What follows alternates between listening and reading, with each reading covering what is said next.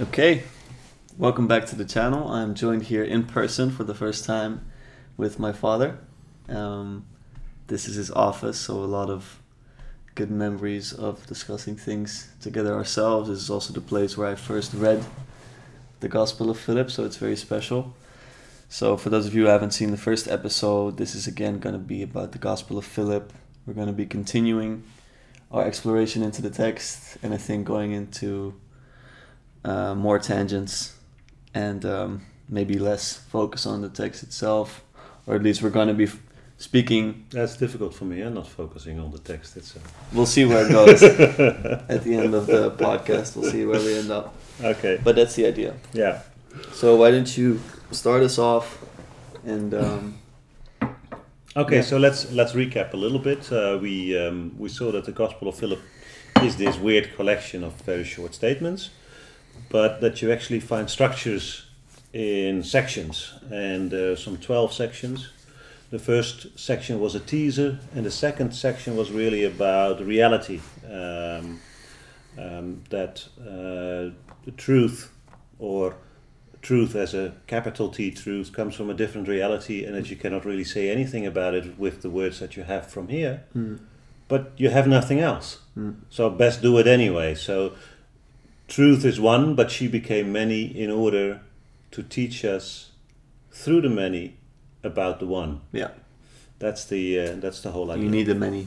You need the. We are in the many. We are in the world. We are in the manifold It's world. also what we spoke about with language. Yes, exactly same as with language. So this is fun stuff, because already in this very old text, the core of the philosophy of religion is touched on. We cannot say anything about God, and yet we write big books about it. We have sermons, etc. Yeah. So that was, say, the first two bits that we did. Now, the total of 12 we're not going to do here, but there is perhaps one bit that I could be doing here, which is the first, what we call mystagogical text. So after having done 7 evenings, they've come to the decision, yes, I do want to be baptized, I do want to transform, I do want to be different. They are now amongst themselves, and they are in the night preceding the ceremony, and they are being introduced into the ceremony. So I guess the 3 texts that we're going to discuss, we're not going to discuss, but that would be discussed in the group, would either be done on 3 consecutive days or nights, or perhaps even in one. And then the last 2 are really when you come back into the community, you get something of a sermon and something of a farewell speech with the group itself. Now, the interesting thing about the farewell speech is that it sort of summarizes the whole experience. Yeah. So maybe it's fun if we read If you want. the last bit of the entire Gospel of Philip, because then you've got an idea. If one becomes a son of the bridal chamber, so the bridal chamber is the big thing, he will receive the light. If one does not receive it while he is in these places, he will also not receive it in the other place. He who will receive that light, the powers will not see him, nor be able to seize him. Nobody will be able to torture this sort of human, even while he still inhabits the cosmos. Or when he goes through the middle, remember that middle area, when he comes out of the cosmos. Already he has received truth in images. The cosmos has become the other aeon. This world has become heaven, in a way. Yeah. It's already there. For the aeon is the pleroma to him. The pleroma is the other word of the fullness of God. Everything that's divine, everything that is, has become to him. And it is this way. So it's a reality. It's a reality that you live in heaven on earth. It is visible to him alone. It's the experience of the mystic. It's not hidden in darkness and night, but it is hidden in a perfect day and a holy night, holy light. And that's the Gospel of Philip in a nutshell. So the whole idea is, how do you get to this place where you are living in 2 realities at the same time? And I guess that's a question for you. How do you do that? No. How did your experience change you that you took something of that experience into your daily life? Okay, yeah, I see the question. Well, one important thing for me was that while having experienced that and while feeling that it's in another level, it's not just on that level, as is being spoken about here. I think that is definitely something that happens often with people who have these experiences. They glorify them so much that the only place where they can actually experience the divine is within those experiences. But exactly the trick is to not go that way, is to find it here. Yes. And to realize that it's here. That requires a lot of presence. They often say that a spiritual experience is worth nothing if it doesn't make you into a better person. Mm-hmm. If it doesn't change you into a more present husband or mother or friend, if it doesn't turn you into a better person, then it's worth nothing. So I think integrating that experience requires a lot of discipline. It requires you likely make a change in your life because you've seen something so beautiful. You try to make the world more like that experience. That's something. So what kind of changes did you make in your life then? For me, it was mostly introducing love back into my life, or really into my life. I was already disciplined, and you probably recognize it when I say this, but I wasn't as loving as I am now. So may I paraphrase you now for of a course. second? So you went into love, into an experience, and you brought love out of that experience into your life. Yeah, I discovered it. Is that a good paraphrase? Yeah, it's a great paraphrase. I think I discovered it, It wasn't even mine to take. It was mine to experience and mine to discover in this world. Like, it's there. Well, the Gospel of Philip, this is the language of the Gospel of Philip. Yeah. You went inside to bring it outside. Yeah. But the fun thing is, you became it. Mm. Because it says something like, whatever you see in this world, you see in this world and you stay the same. Whatever you see in the other world cannot be anything else than that you become it. So if you see the Father, you become the Father. If you see the Christ, you become the Christ. Mm. If you see the Logos, you become the Logos. Yeah. If it's not like that, it hasn't happened. At least you try to be. No, it's not trying to be. It's what happened to you. So if you want what you described as, I saw these loving beings during my experience. I thought. Yeah, that's what I said. And there was a wordless knowledge that you were communicating. Yeah. And so there's Logos there. Yeah. And there's love there. And there's truth there. Yes. Can I use those words? You can use those words. The only thing I'm always hesitant with is maybe I experienced something much lower than what these people are actually speaking about. In my experience, it was like the most overwhelming thing. But so let's just because we don't have anything else. Yeah, we don't. We don't have anything else than your experience to work with now. So we're stuck with it. Okay. So let's just use it to approximate whatever they have felt. Yeah. Yeah, that's it. So in their language, they would have said, "I saw love and I became love. I saw light, I became light." Yeah. And then the clue is how to bring that out when you go back into the world. How to be light and be love in this world. Well, it wasn't very difficult, mostly. I think for my family it was a lot getting used to me telling them that I love them all the time. And at first they likely won't believe you even. But I just felt, after a while of course, and he's more easy with this than others. But I think it takes a while to build character. First, it's like a habit. It's like, oh, he's got this new thing going on. But after a couple of years now, I think it's clear that it really transformed the way I view the world. And that's a good remark that you're making. He's got a new thing going on. Although Lucas says he's disciplined, and he is disciplined, that was in going to the gym. Yeah. And then it was in eating no fat at all. Then it was in eating fat. I'm changing the words. I don't know the exact order. Then it was in eating eggs. Then in no eggs. Then it was in eating meat. Then in no meat, etc. So you had this embrace with all your discipline of different things. But this one was one that stayed. You've stuck with this idea of love. Yeah. You have not let go anymore. No, because it's the only thing I really trust. I mean, nutrition science often changes. Same with the way I exercise, that can change. but acting from love to me is the highest thing you can do. And that's something I know for a fact. Like if you're a nihilist, you don't believe this, but I believe that it actually makes life better. I think that a life well lived is one in love with the world, in love with people, and with love toward other people.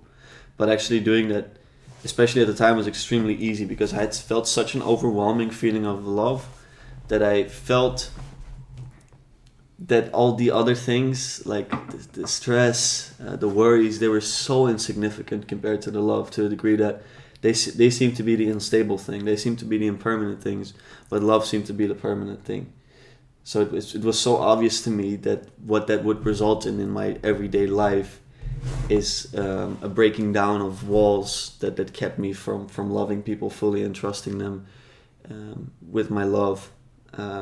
Because I found out that the more love you give, the more you get.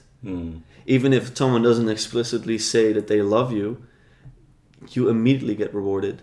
So it's really true, and it's the most rewarding thing I can do is just acting from love. So that was very easy, especially after the experience. But it's very important that you keep working on this integration, to be disciplined, in the sense that you keep working on being present. Meditation helped a lot with that for me, but also just, exercising, just making sure that I'm also a balanced person in every way. Because if I don't exercise, I turn into a bit of a demon.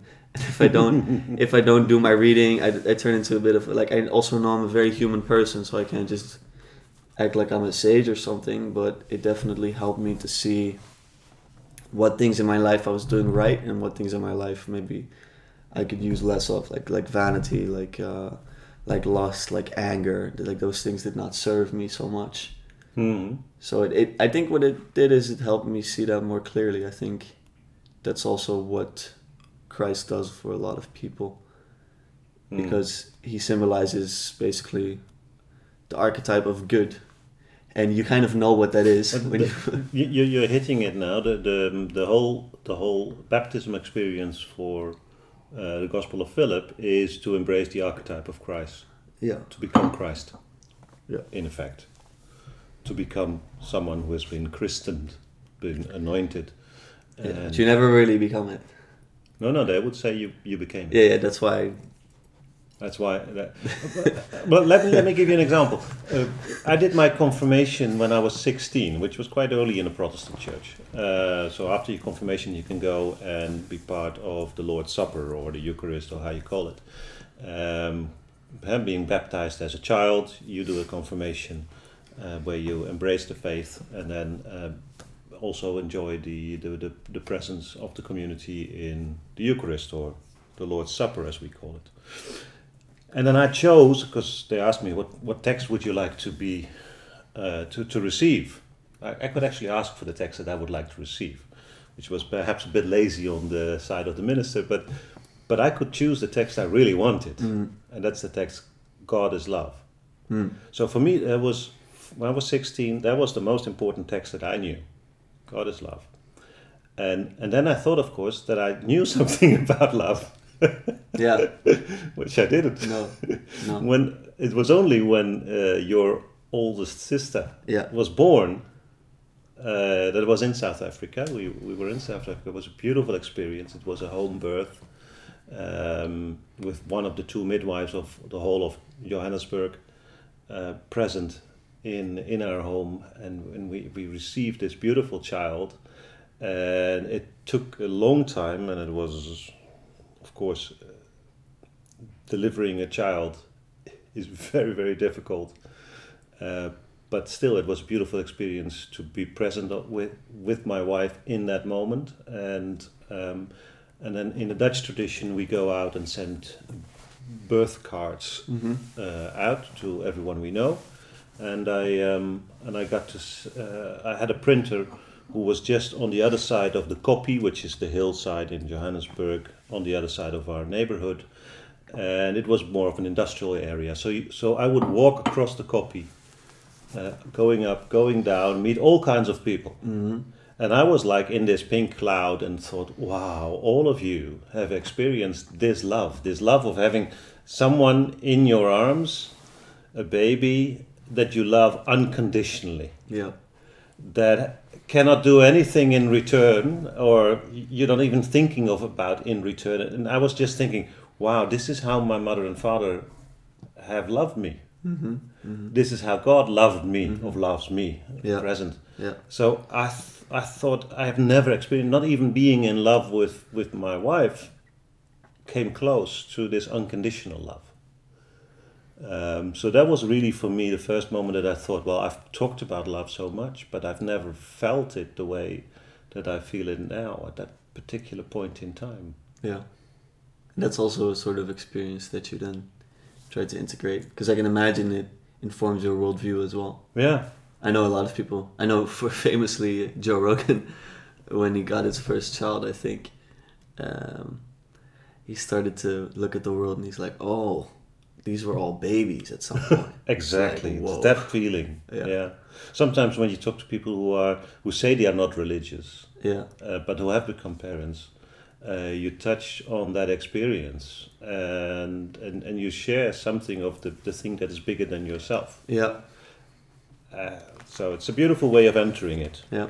Now, the text that we're going to go into a little bit is the text right before being baptized.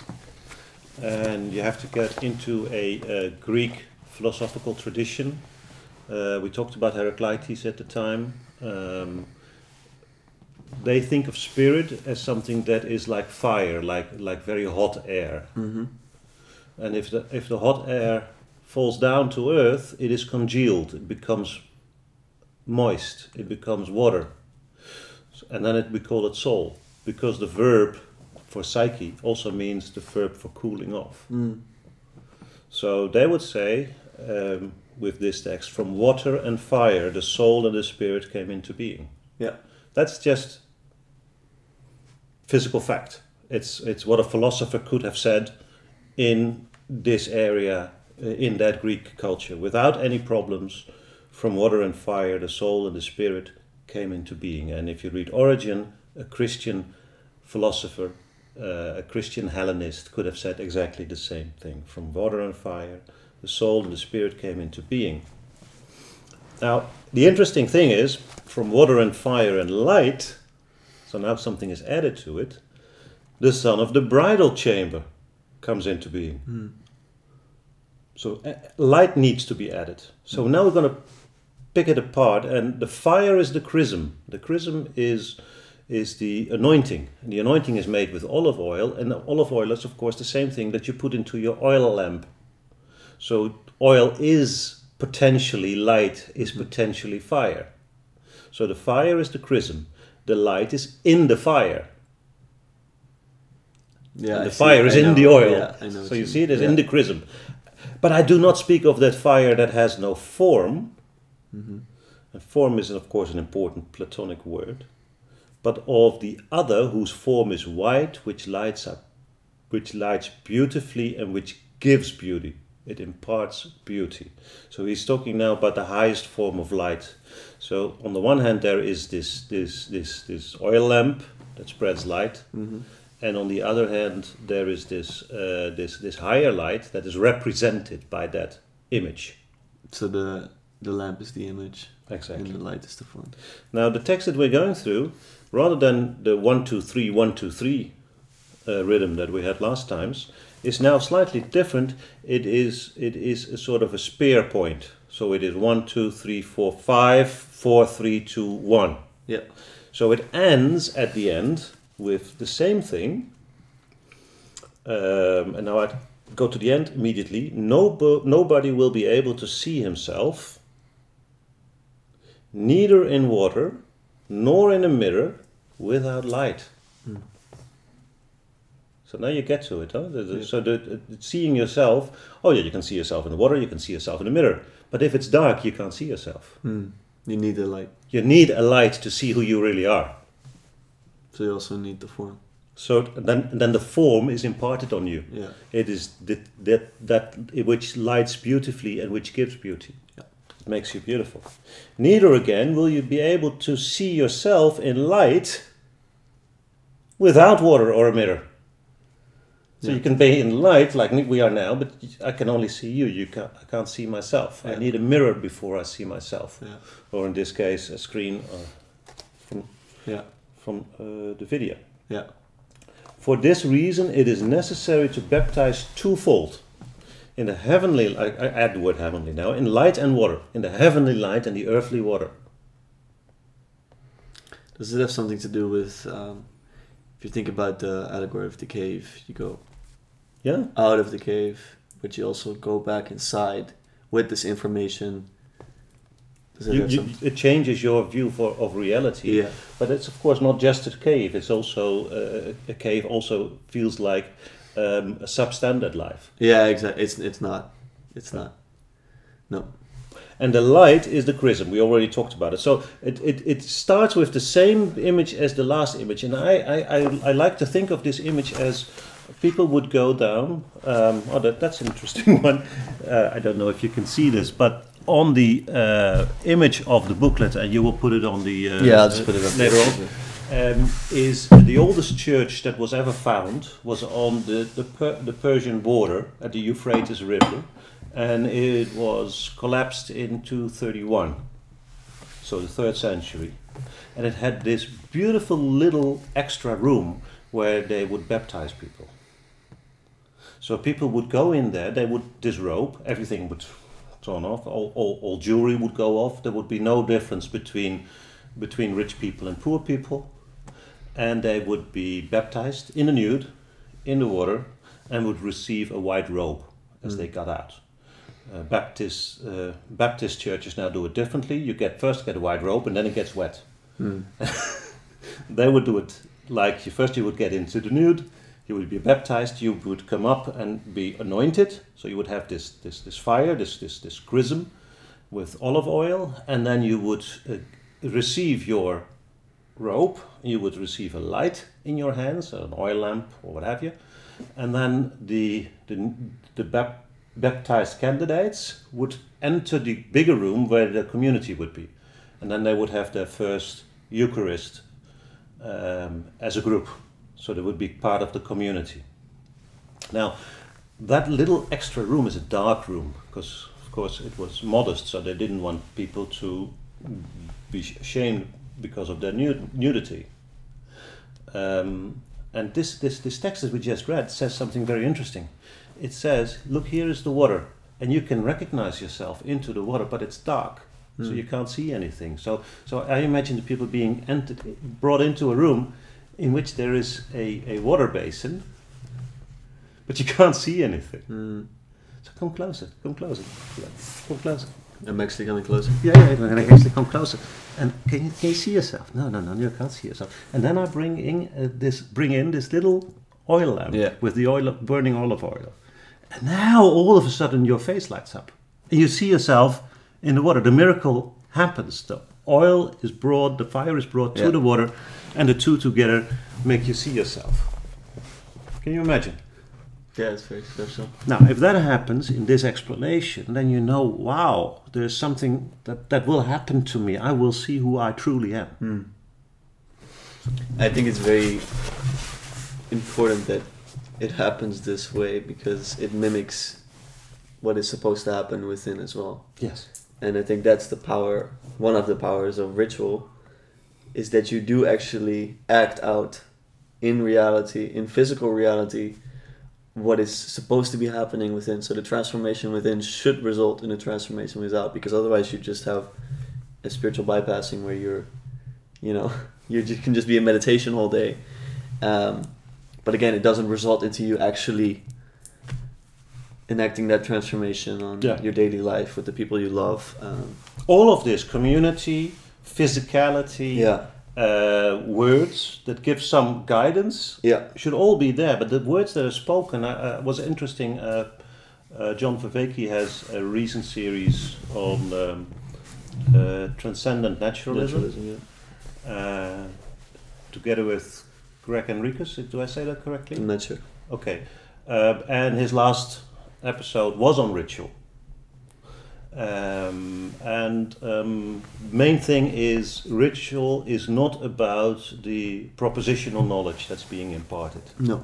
And the fact that we are talking about it is actually weird. Yeah. You should be part of it. Yeah. You should experience it. But I'm trying to at least get something of the experience across. Mm-hmm. But it's the community, it's the experience, it's the shivering, it's the shame, and then no longer shame by disrobing, etc. Everything that happens to you is part of it. Mm. And what you just said is exactly how the Gospel of Philip then proceeds. It says, remember that we talked about truth, that it had to come into language. Well, it also comes into ritual. Yeah. So truth did not come into the cosmos naked, but she came in types and images. And a typos is an image. Yeah. An image is an image. Yeah. It's just almost the same word. You will not receive her in any other manner. Mm. You receive her, you receive the truth. So the utter truth of the transformation of the other aeon is not received that I explained to you what's going on. No. But by being part, but by participating in the ritual. Yeah, yeah. There is being born again, Mm-hmm. and there's an image of being born again. Yeah. It's truly necessary to be born again on the inside through the image, through the ritual on the outside. Yeah. What is the resurrection? What is the image? Through the image, it is necessary to rise up. The bridal chamber, and we'll get to the bridal chamber, why the bridal chamber is important, but I'll do that a little bit later. The bridal chamber and the image. Through the image, it is necessary to come into truth. And that is the restoration. That's an old Greek term. But it is something that everything is restored as it should be. So paradise is restored. Yeah. Paradise is regained. Yeah.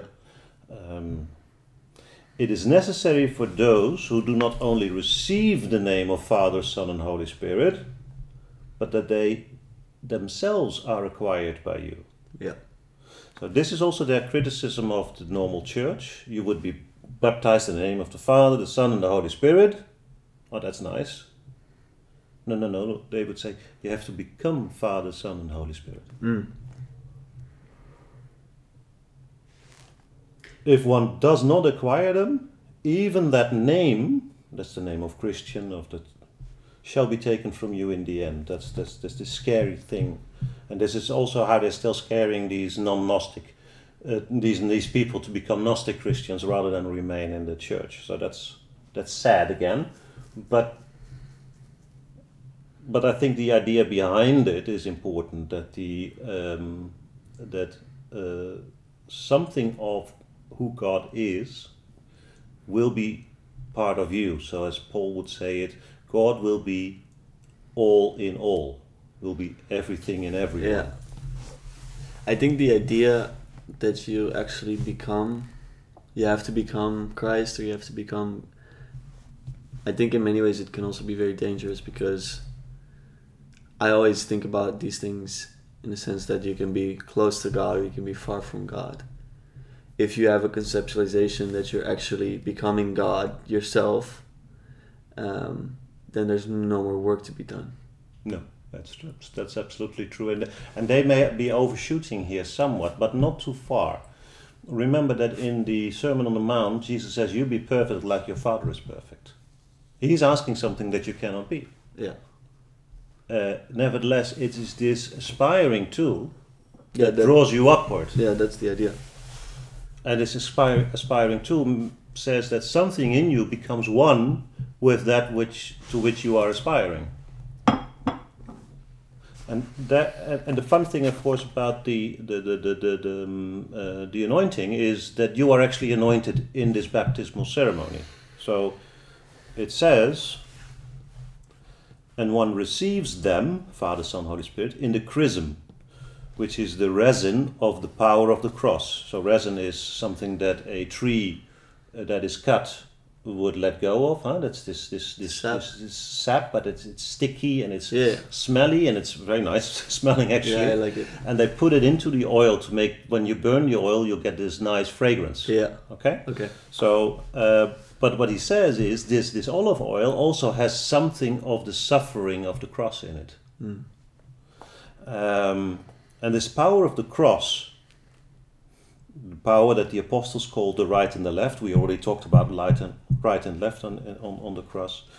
You are no longer a Christian, but you are a Christ. You have become anointed, because Christ just means the anointed one. Yeah. So the Lord did everything mysteriously. Baptism, chrism, Eucharist, and then of course redemption and bridal chamber. Now it's perhaps good to understand a little bit why they are talking about the bridal chamber all the time. Because it's the unity of feminine and masculine. You may remember that when God creates human beings, they are created in the image of God, male and female. Yeah. So God is not a man, God is not a woman. God is the integration of male and female. And I guess that's part of the beauty of it. But they would trace it back. They would say, why does death exist? Because man and male and female got separated. So they would say, well, the whole act. Remember that we said that the God of Genesis is not a good God in the eyes of the Gnostics, because God took Eve out of Adam. Yeah. He separated male and female. Yeah. And what the apokatastasis, the restoration of all things, is to restore maleness and femaleness to a new integrated whole again. So that's the experience that they want. And we can say a few more things about it, but it would be fun to listen a little bit to you, but because you are now in a committed relationship. How does that feel for you? What does it do for you? Integrating the maleness and femaleness. Well, it's funny, I spoke about this before in another conversation, that I actually quite have a feminine way of going about things in terms of personality, and I have this loving side as well, and my partner, my girlfriend, she also has some masculine features, but what practically looks like for us, at least for me, what I aspire to is to integrate both sides of that. So I try to, I think the ideal in the Christ, I think, is that as well, as the masculine and the feminine incorporated. And I think what happens, at least this is how Jung talked about it, is that as a man, when you encounter women, something of your feminine spirit gets activated, your anima.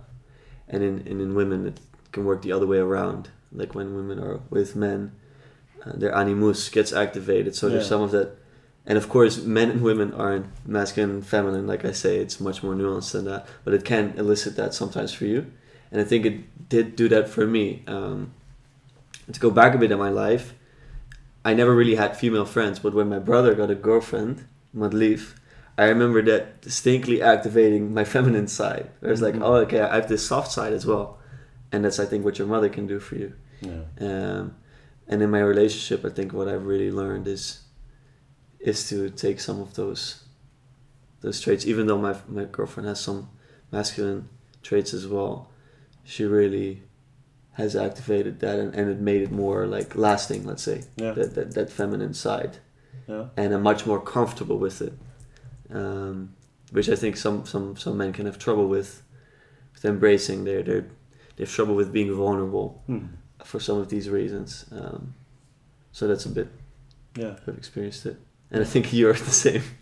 Like you're. I'm the one who cries during movies. Every movie, like the worst movie. The worst my movie, mom, I will cry. Yeah, my mom is quite. She can be also quite masculine in many ways. As a matter of fact, she will look at it. Oh yeah, no, okay. Yeah, but she's still the one I always went to when I had to cry. Like there is that deep, that motherly power.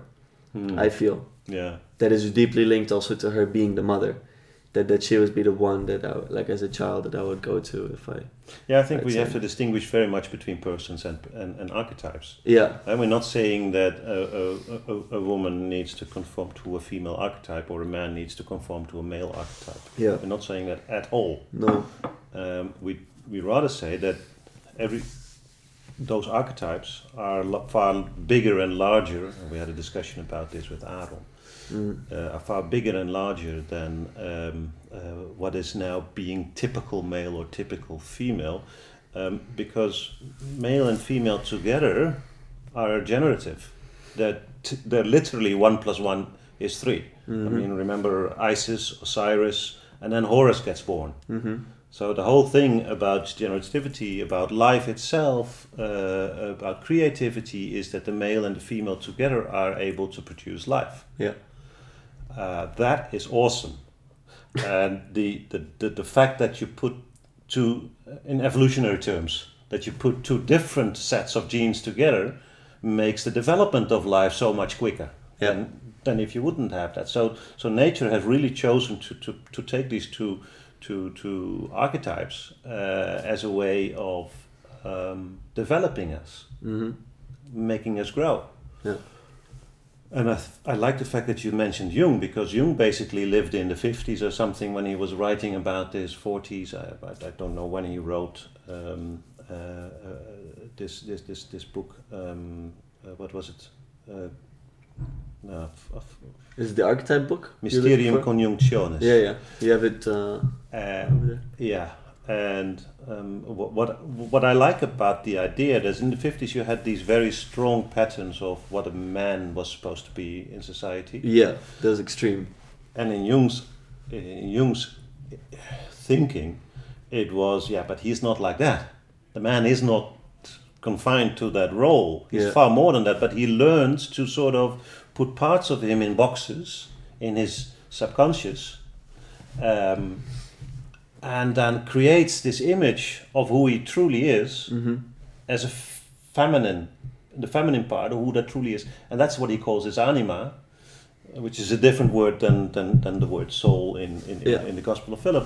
But it basically is, that is what is already you, and what is then ignited, or what you recognize as soon as you come into that relationship, that human relationship with your girlfriend. Yeah. And then something of you can be present there. So it's a lot more nuanced thinking, even though he comes from a very stereotypical period of time when males were supposed to be like this. And then he says the same goes for females, who are also restricted, but probably have a lot of male characteristics that they sort of store at the back.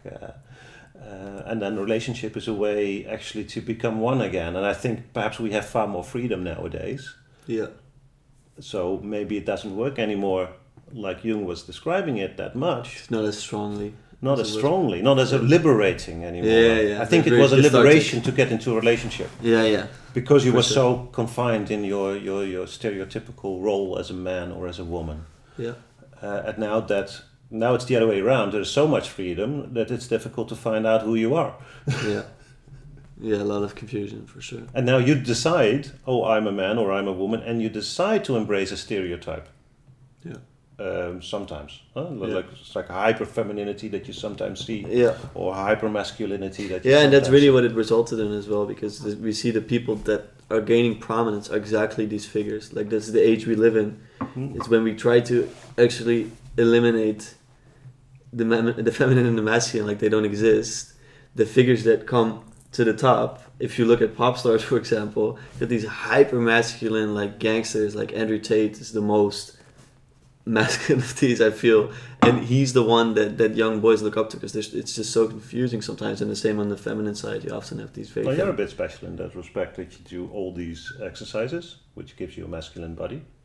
Oh yeah. And then at the same time you're doing all these conversations that sort of embrace your femininity in that. It's as an archetype. So I mean, I'm not talking about biological of maleness or femaleness. Of course, I feel that's the goal. Like that's how I always experienced it. Well, not always, not as a teenager. Like growing up in pop culture, that's not who I thought I should be. But more and more I see that's kind of an ideal I'd like to work toward. And on the outside people might not see that, but as soon as they speak to me, they usually realize like, oh, okay, this is not a threat. No. So yeah. So you don't have to become colorless in your integration. You don't become an androgynous neuter. You become both male and female. Yeah, God exactly. created man, male and female, in the image of God, male and female. So God is very female, God is very male. We don't have to make all these kinds of stupid neutering that our heavenly parent or something. We can just say God our Father, and we can say God our Mother. It's all fine. There's these texts that says God says, I delivered you, I bore you as a mother, or I took you on my hip. I think it also shows in how many ancients just embraced the idea of goddesses. Even though like a lot of Greek society was quite misogynistic, even Aristotle himself, very clearly so, but they still had clearly this masculine and feminine, and the masculine didn't seem to, be any better in terms of gods and goddesses, but on the ground it was a lot different. So yeah, I'd say that. Yeah. I would say, however, that the hyper-masculinity and the hyper-femininity is also part of the Greek pantheon. So that would be a different discussion that we we need and to I also have that one. don't know anything about Greek gods. I'm reading the Iliad and I'm just confused. Well, there's a second point about male and femaleness that is important to the image for the Gnostics. Yeah. They would say the word psyche, our word psyche, sort of the psyche that Aristotle and Plato are talking about, is a female noun. It's a female. So psyche, soul, should be a she. So we both have a female psyche. Yeah. And they would have some stereotypical thinking about it. So the female psyche is always led. If the psyche is on its own, it will behave irrationally. It will not come to fruition. Yeah. But it can be led in different ways. It can be led by a bad man and a good man. Yeah. So their thinking was that if the psyche is led by the outer man, then it would be led into bodily functions like lust and jealousy, etc., what have you. But if it would be led by the inner man, by the heavenly man, by Christ, it would be led the good way. So they would say part of the problem is that the psyche got separated from the pneuma or pneuma, but it's you spell it with a P, the pneuma, the pneuma. So they would argue that without the pneuma, the psyche is mortal. Only integrated with the pneuma, or as Origen would say, remember this discussion about fire and water? And the psyche is the cold version, so she is human, she is terrestrial, but if she heats up by love, she becomes spirit, because she simply heats up. So water becomes steam. Goes up. So that would be the idea, the physical, philosophical way of looking at how psyche becomes spirit. But therefore it has to be let go of by the body, because as long as she is contained within the body, she remains moist. So you need that love to become immortal. Yes, that's the way that they would be thinking about it. Yeah, that makes sense. I think it's also an acceptance of God. If you conceptualize God as love, and if you let that love in, then it can... Yeah, that makes sense to me. I always wonder about these things. Like, I had this experience, and then I felt no fear of death anymore, and I still don't if I think about it. But of course, I think if the moment comes, it's different. Especially being so young, and a fear of what it does to my environment, of course. But I wondered if people could lose that connection. You know what I mean? Like you say, you need that love to actually become immortal. Even though I didn't fear death for myself, I wasn't sure if that actually translated into no fear of death or no end of death for all people. and that's still something I wonder about a lot. And there's a lot of different thoughts about this in the religious traditions. I never I never reached a conclusion about that, because I can't imagine that you get so stuck in the body by not realizing something transcendent, something of love that you can fail to. To reach. Well, there was a little bit of that in our first discussion. Yeah. When you learned about that you could be dead without knowing that there is a life. Yes. So then you have no problem. You have no fear of death. Why should we be afraid that's of what death? atheists often say. You're dead anyway. Yeah. And then you've got that you can be mortal, like you are alive, but you're in fear of losing that life. Yeah. And then you can be eternal. That means you have no fear at all, because you know it will go on. And funny enough, that's almost the same position as when you're dead. Yeah. Because you're no longer in fear. And I feel sometimes religion has made people fearful. Oh, for sure. So they've learned something about there is life. Oh yes, you've sort of sniffed it. You know that it's there, and you may not have it. Yeah, exactly. That's the worst position. This Gospel of Philip would say that's the worst position to be in. Yeah. Yeah, no, certainly. I'm afraid that's also been what turned so many people off to religion, why they like to embrace this idea of, oh, there's nothing, so there's nothing to fear. Yeah. In many ways, that's much more comfortable than thinking, oh, there's actually a judgment that can be quite terrifying. Yeah, I always feel that also that the church tried to get a lot of power over people by saying, well, we can make you either get into heaven or in hell. Yeah. And if that's our power, then you best respect us for it and give us your money and etc. I don't think that most churchmen were like that, but the system as a whole probably functioned a lot that way. Yeah. So they would give money to build churches and monasteries, etc. And of course monasteries are very nice because knowledge is being passed on to the future generations, and beautiful churches are very nice, and I still enjoy going there, but sometimes it hurts. Like, hey, what was the motivation? Did we make people afraid in order to give? Yeah, and it shows that there's a human element in all institutions. Yeah. So religion, I think that's why it's such a complicated relationship with it. Yeah. Still do. It's also hard to say what exactly is religion, what turns into cult-like behavior, or what turns into an oppressive institution. Which many argue it did and sometimes is, but then you wonder, okay, what's the alternative? And then when you have a state and there's no death, or sorry, there's no afterlife, then you can be even more manipulated by that. Because if you have fear of death, then you can you hold on for your dear life and you go to extreme lengths to keep it. So I think sometimes the alternative is even worse, and I think Peterson often says that what a lot of the atheists do is they try to discover the totalitarian spirit in a religious institution, but they don't realize it's not just the religious institution. It's not even coming from that. It's a human thing. Yeah. So it's in every institution, and it's probably worse in the state.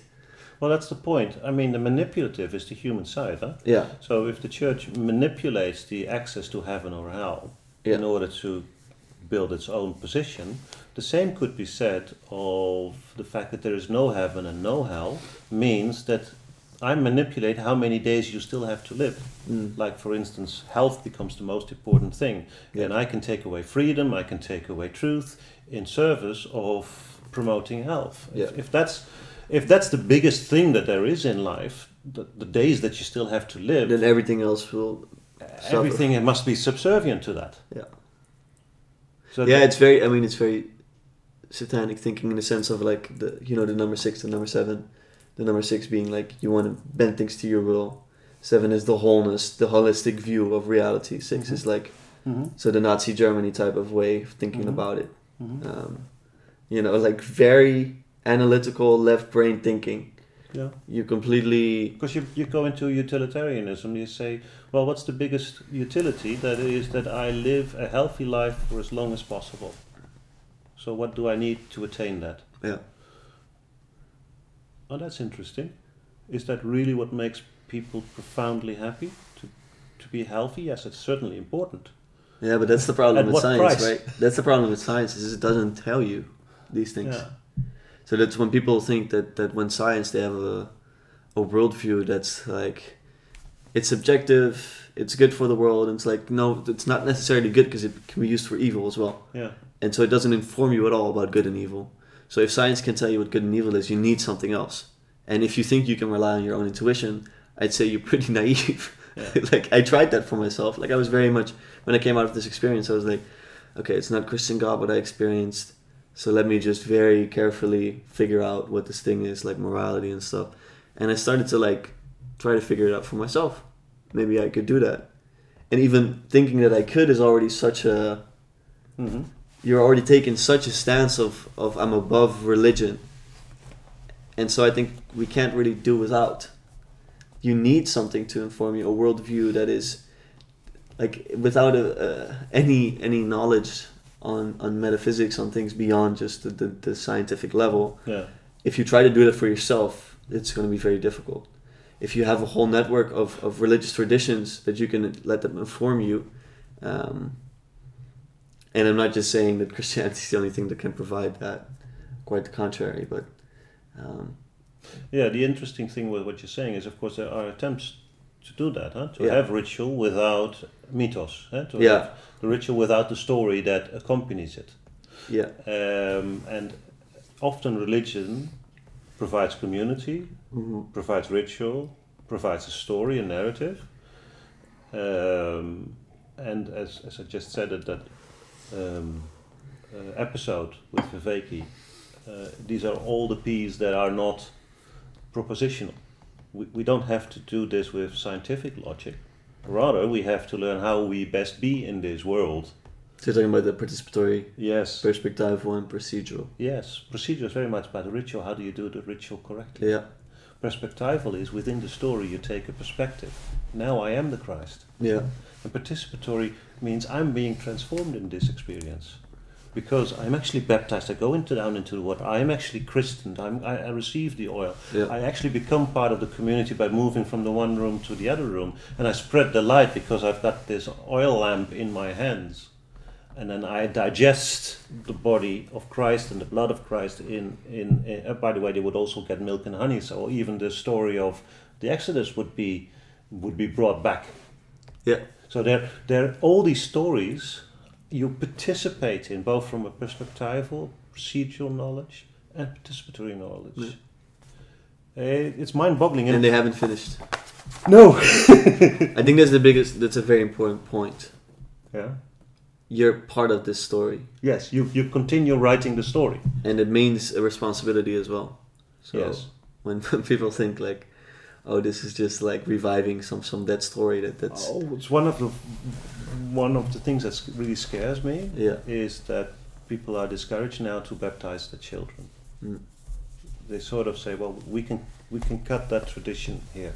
Mm. We are at the point in society where we are enlightened enough to say, well, let's just stop it. It doesn't mean anything. Or if it means something, it is restricting the choices that my child would have. As if baptism would be saying, well, this is the only way for my child to behave for the rest of her life. And we sort of say, well, we stop the tradition here. Mm. We stop the ritual here. We stop the story here. So this is a very modern idea, and why do you think it's wrong? It's not wrong, but you have to start all over again. And what do you build in those few years that you have? Mm. Do you build community? Yeah. Do you build this multi-layered meaning system that you can be part of the Exodus at the same time that you're part of the crucifixion and that you're part of the medieval experience that built the churches that you can still visit and see? Are you still part of the fabric of society, not just horizontally but also through time? Yeah. You have to start all over. Maybe you're that good. What does it look like practically to start over? Well, during that same episode, they talked about, okay, we'll do this new religion that's not Christianity, or do this participatory knowledge. Let's put in rituals, one with fire, one with ether, one with earth, one with water. Hey, funny, you're taking Greek philosophical concepts, so basically it's not that easy to escape predecessors. No, you're going to take. But even so, then you invite people to take part of that, say that ritual about fire, and so you make a big fire together and you say a number of things, and that's nice. But is it as rich as knowing that this is what your father did, this is what your grandfather did, this is what all those generations took place, this is who you have become? Maybe if your experience of who you have become is oppressive, that you want to get rid of it. Maybe if you feel that your peers find it ridiculous, that you want to get rid of. But you're basically giving stuff up. The question that I have is not that that's wrong, but how quickly are you able to build up something that replaces all that meaning? Yeah, and if it would have been instantaneous, it would have been possible, then we wouldn't have a crisis. I fear so. Yeah. I know you want to... I want to go back to the text. Yeah. I'm the text guy. Let's keep it central. So remember the spearhead that I was talking about, 1, 2, 3, 4, 5, 4, 3, 2, 1. We first had the two about the water and the fire, and then we had this image of coming closer to the baptismal font. And so is this the top and the bottom? That was the top and the bottom. Now we had truth came through images, and that is talking about ritual. And the fun thing, the thing that is across that in the Gospel of Philip, and I won't in this section I won't talk about it too much, is the crucifixion. So the mythos. So ritual and mythos are now juxtaposed. Yeah. So the story is as important as the ritual. The ritual reenacts the story, and the story informs the ritual. Yeah. And then we get to the more central parts, and that was really about what we were talking about, your love experience. Mm-hmm. So therefore he said, I came to make those from below like those from above, and those from the outside like those from the inside. So it's about reintegration. And to join them here, he works through types and images. Yeah. Now you had this talk about this sect that this cult about aliens. Can you tell me about that? Yeah, we just watched the documentary about a cult called Heaven's Gate. You and your girlfriend. Yeah. And this cult, the basic idea was that the two main leaders, man and woman, they were actually aliens, and they were convincing their followers that they were going to be picked up by the other aliens, and in order to be picked up, they had to, like, as much as possible, renounce the body, realize that this is not like this, but they did actually have to. So that true self was an alien, and it was trapped in this human body. Kind of, yeah. So how does that work? So are you then in two places, or are you trapped here? I think I'm not an expert on this cult, but I think it was something like that. So initially they thought they actually had to, with their bodies, go into a spaceship. This was like that was the first story. Yeah, this was like the 70s. Then at some point the female died from cancer, so that story didn't really hold up anymore. And then he was like, oh, she actually is already there. And then tragically in 1997 they all killed themselves, because then they would also all be there. Okay, so we have here, in a nutshell, the early church. Originally, we thought like this. Originally, we thought that the Romans would have a big war on Israel. Yeah. And that God, with his angels, would snatch up the believers, bring them to heaven. That you can read that in Paul. Yeah. That's your spaceship. Yeah. Yeah. So that was the original idea. Yeah. But then some of the believers started to die. And Paul writes this beautiful letter in Corinthians, what will happen to those who have died? Because it's a weird thing. I mean, we're supposed to live until the spaceship arrives and we get snatched up. But now we've got guys and girls who have already died. So what do we do about them? It's a big problem. So that's where your resurrection of the body comes from. there was an idea that was already there, Okay. but now Paul needs to do two things, and he says, well, it's not like that we will precede them; they will precede us, because as soon as the spaceship arrives, he would call that the angel with the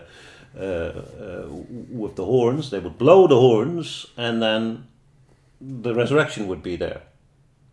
And then, of course, some say, yeah, but I understand that. So you've got these resurrection bodies. They're special. They can go up, but we are like bulky, fat. You not so much, but you're still heavy. Yeah. So how do you get up? Yeah. How does this soul that is being wet and watery and earthly become spirit that it go up? And then Paul needs to figure out something that he can use, and he knows that Jesus was seen after his death, and that he had a different type of body that could go through the walls and through the doors. So he says we will have heavenly bodies. We have a body that can actually go through the stars. Same idea. So, and those who have already died, some people would come to say, well, that they had a problem with the resurrection as in the future. So more and more Christians came to believe, no, I'm not just dying, I will, as soon as I die, my soul will go to God, and I will be in heaven with my soul. So that's a little bit the story that your cult leader had when his friend died of cancer, that she was already there. And then it's the shedding of the body that becomes important. Yeah. So you rather die. That was not the original idea. The original idea was that Jesus would come before, at the height of the suffering, and everybody would be brought to safety. That was the spaceship. Yeah, and I think it's mistaking the cosmos for Spatial area. yeah, or like reality in total, because that's modern ways of doing it for Yes. sure. And when we speak about the souls going through the stars, we're not actually speaking about stars. Like, Yeah.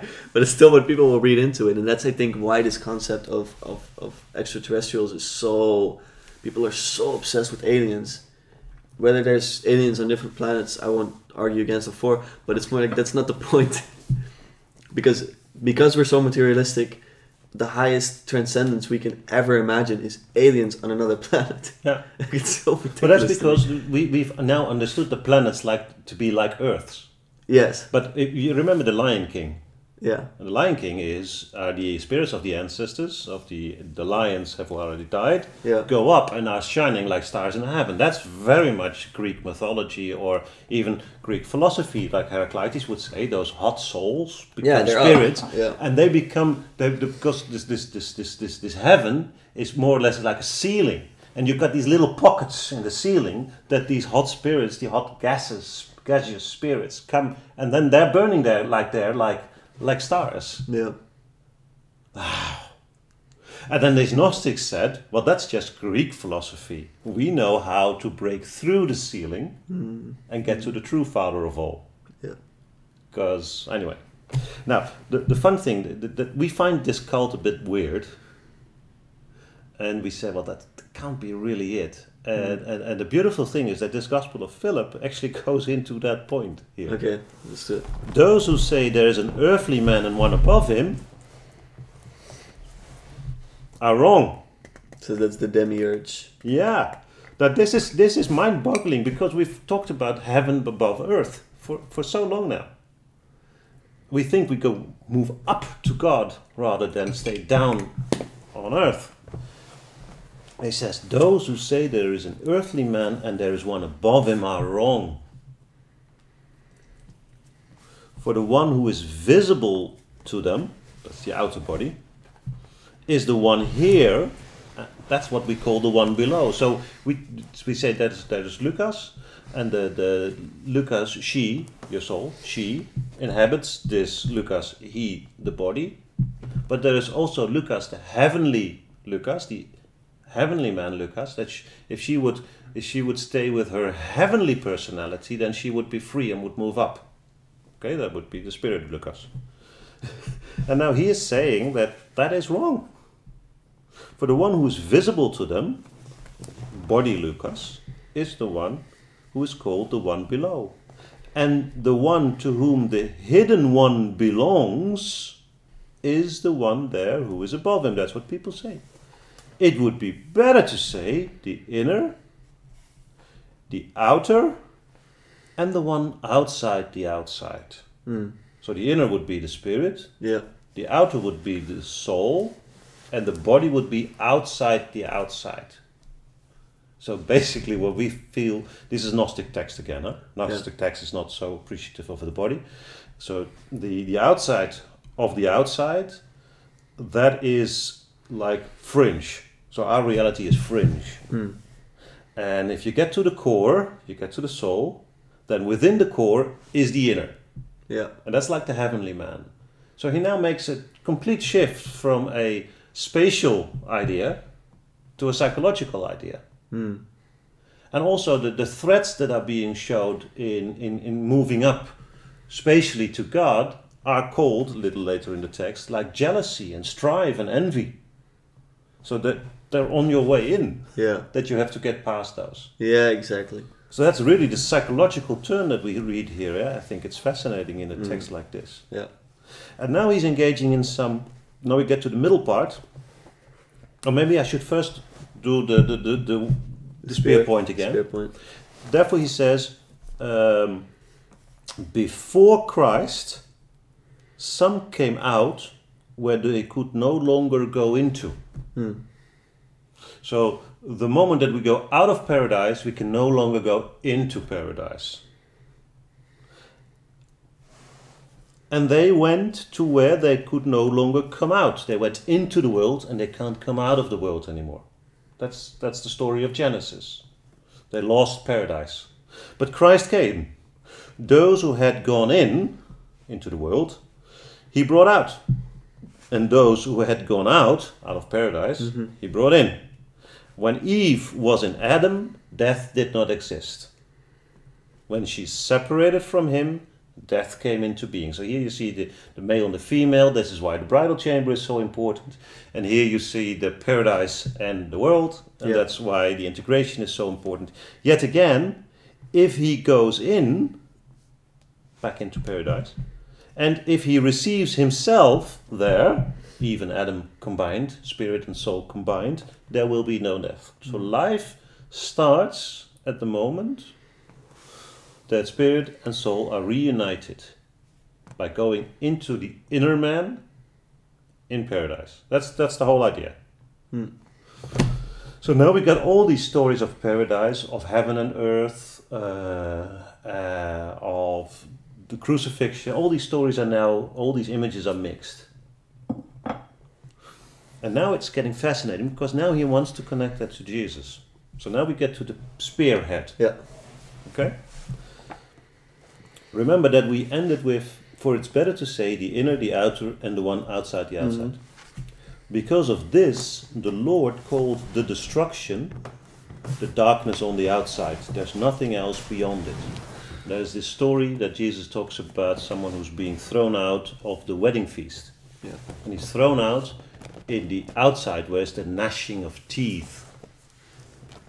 That's where there's this weeping and gnashing of teeth. So people are bitter and resentful because they're in the outside. So living in the bodily world and being thrown into that world entirely gets you there. That's the darkness. That's the outside. He said, this is a very neat little illustration of how this goes. So we've got this darkness on the outside. There's nothing else beyond it. And then he goes into a text of Jesus. He said, my Father who is in the hidden one, he said, go into your chamber and close your door behind you and pray to your Father who is in the hidden one. So pray to your Father in the hidden one, and that's the hidden room in the gospel, rather than praying in the street. But he now says it's your inner self where you go into and where you pray to the Father, which is the one within all of them. So it's your deepest core, and that's where you find the Father. And now we move to the third part, and that which is within all of them is the pleroma, the other word for it, the fullness of God. After that, there's nothing else on the inside. You can't get inner than that. Of this, it is said that it's the one above them. So the highest God is within your heart. The big thing that's different from Orthodox Christianity is that you invite Christ to be in your heart and reign in your heart. Whereas this teacher would say that that divine spark is already in you. So that's the difference between Orthodox Christianity and Gnostic Christianity. But apart from that, I think this is an extremely interesting description of what you were talking about. You went into your experience where you found love, a logos that cannot be put into words. And then you take that out and you start living that on the outside. Yeah. So it's the integration of the inside and the outside, the above and the below, that changes you as a human being and then makes you able to live out that life on the outside. So what I ended with from the Gospel of Philip, the present world has become the pleroma. Heaven has become earth. The future has become the present. Paradise has become,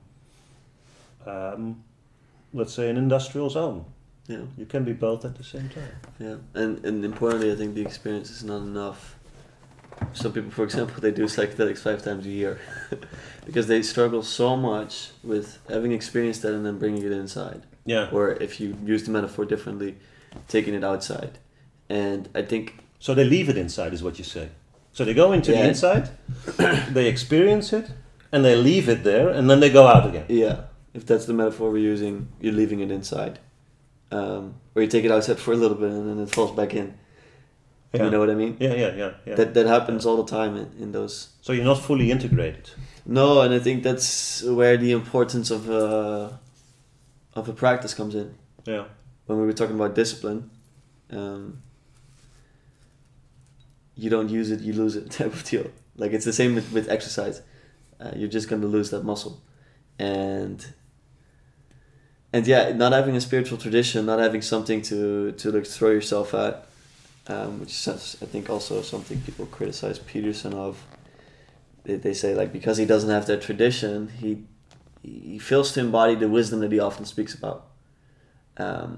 In the sense that he's more of the observer who looks from the outside on how it works. And he's speaking about it all the time. He's explaining it to us as the outside observer. Yeah, he's converted more people than most priests, but he's failing to act it out for himself practically, and so having some sort of practice and ideally a tradition, I think, again I'm not sure, might be necessary.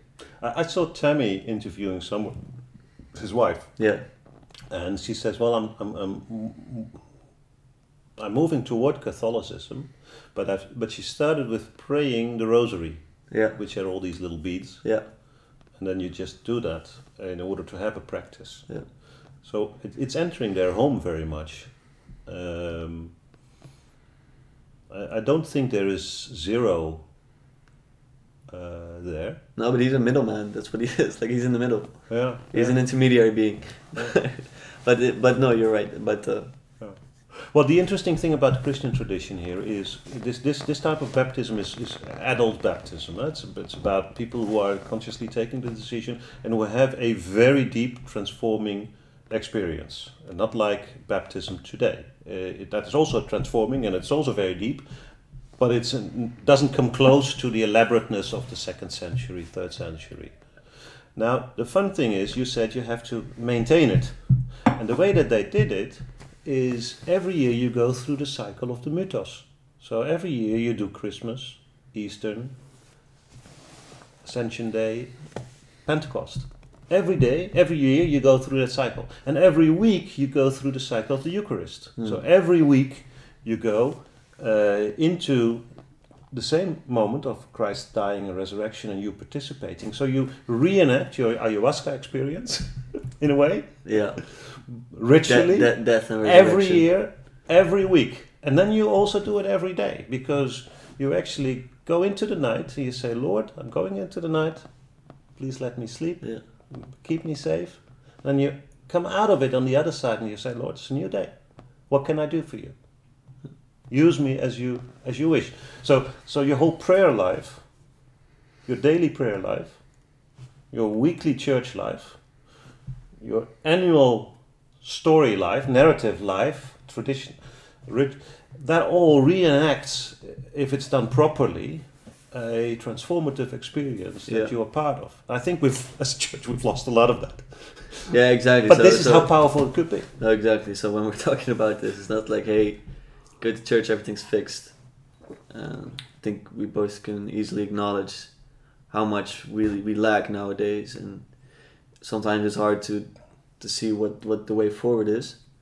But just seeing what the value is, or was at least, or still is in some places. Yeah. That's it. But then to give Vervaeke his due, there seem to be ways of integrating this without the narrative. Have you found it? Well, he gives often the example of Buddhism, which is...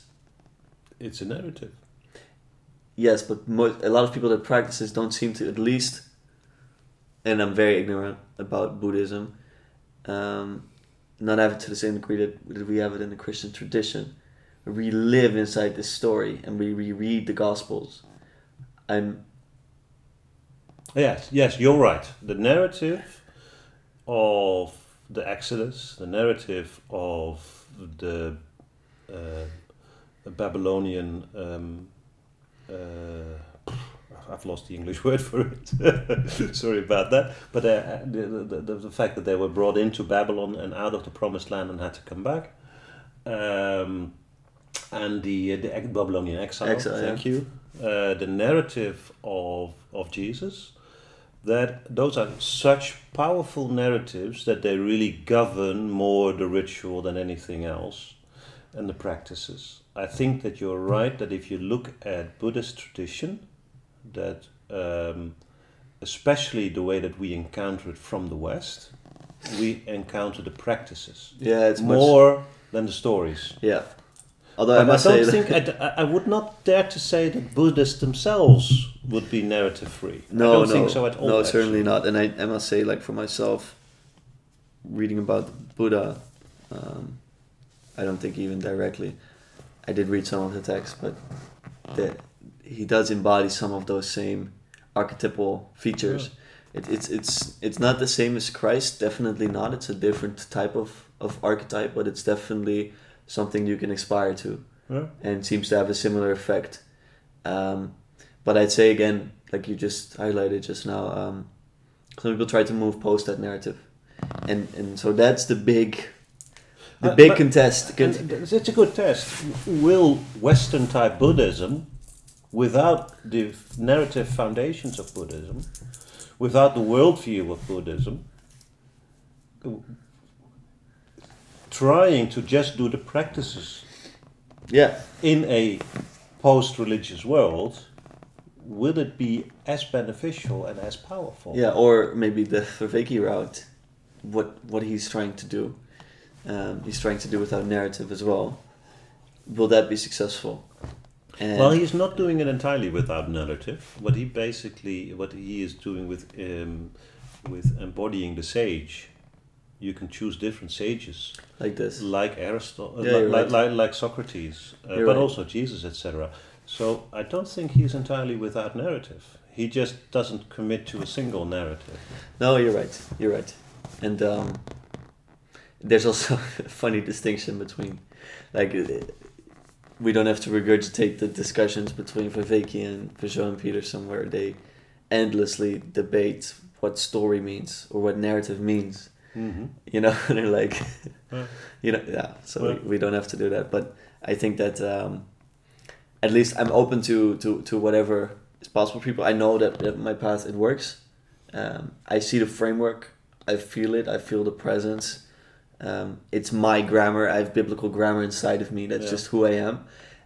But I know there's people from other cultures where that would be very difficult, and that there's people that are so traumatized by whatever Christianity they encountered that they can't do it. So all I'm saying is it can be a poison narrative. Yeah, and there's bad religion in there for sure. And all I'm saying is that I'm very open to what that has to offer, even though it probably is not my path, because I don't think that's possible for me, and I have too deep of a connection Yes, but you can be empathetic when sure. you talk to other people. For sure. And I don't think I'm better. I love having discussions with people from the different traditions, not because we're discussing who's right, who's wrong, but I like to know what they experience, and I often feel there's more that we share, and I feel, and that's I think where Peterson comes from. Behind all these stories are archetypal stories, that go back thousands of years, if not longer. Yeah. And these are stories of how to be in the world. And some people have remarked that the story of Jesus is pretty much almost like the Lord of the Rings. It was one of these stories that combines so many of these archetypical stories that it is super powerful. Now, I happen to believe that Jesus rose from the dead. Mm-hmm. Hey, call me weird or unscientific, but I'm not doing it on scientific grounds, but on historical grounds. But even so, I really don't care that much about it. No. It's happenstance. If God would have chosen to reveal himself, or if in this language, truth would have chosen to reveal herself through any other story, any other human being, any other life, any other concept, that would have been as good. Yeah, I think the underlying thing is, But I'm convinced that what the friends of Jesus, his mother, his girlfriends, his boyfriends, and let's just use those words, not in a sexual way, but really to understand that these were people who shared their life together. What they experienced was nothing less than the coming of the Holy Spirit. Yeah. And that Paul said, and we all started to say, Abba, Father. We received that spirit of engaging this larger divinity, this thing that is larger than even the universe, as hey, Daddy. And that's weird. It's not because we believe that there is a man with a beard. No, but that's it's a way of feeling at home in this world. Yes. And I want to say that when I grew up, what I rejected was a resurrected biological male that went literally up into a cloud, and I think what a lot of people do nowadays is that's how they reject God as well. Like they reject the biological male in the sky, or they reject the biological person whose organs are literally gutted out and then it's somehow magically restored. If you think you understand the resurrection, you've already lost. I think that's one of the most important things when we approach this topic. It's like you cannot understand it, and the text is not written for you to understand it. But I think where my conviction comes from much more deeply is that I believe that self-sacrifice is going to lead to salvation and redemption. That's the underlying thing. That's what the story is supposed. Like that's what you're supposed to feel when you believe this story. It's like, okay, I actually believe, and it's what we see in all of our movies that are good. At least it's like the person who gives himself the most, he's gonna be resurrected. He's gonna be glorified, or she. And I was watching just this documentary about freediving. Incredible story about this guy Stephen Keenan. He's so freediving is basically when you go down without scuba gear. Yeah, and then you go back up, and some people go down for minutes and minutes and minutes. And this guy was a safety, so security, and he helps the person up. And his girlfriend, actually, who's like a world record breaker, he tries to help her do this impossible dive in Egypt underneath this crazy stone structure, and it's like something only one woman has ever done before, and she's trying to do it, and he's her safety, and something goes wrong, and he's looking for her, and she's been underwater for so long, and he actually gives himself up, he gives his own life up to get her just to the surface level, and he dies there, and he's venerated like no one else, and it almost becomes mythical what happened there. It's the fact that we have the images that we even almost believe the story. But there's only one way in which this makes sense. There's no way that it's self-sacrifice that it makes sense. Yeah. It's the only way, and then I get to my hobby horse again. Yeah. Yeah. The only way in which this makes sense is that he loves her so much that he is happy enough to give his life so that she can live. Because she is part of him. His experience of what is useful is that, like this this man that brought his 3 children to the shore and died in the process. I think he died a happy man. Not that he, that's too harsh, sorry about that. But I think that he would say that he made the right choice. Yeah. He wants them to live desperately. Yeah. Because he loves them. And love is a way of that makes things possible. And that's why I don't think that people who say, well, it's all about suffering and the cross, etc. No. The cross is the proof of Jesus' love for his friends. Yeah. It's to show how deep the love goes of God for every human being. That's what it shows. Because it's I would say, it's the way that the inside came outside and brought us in. It's the way that the above came down and brought us up.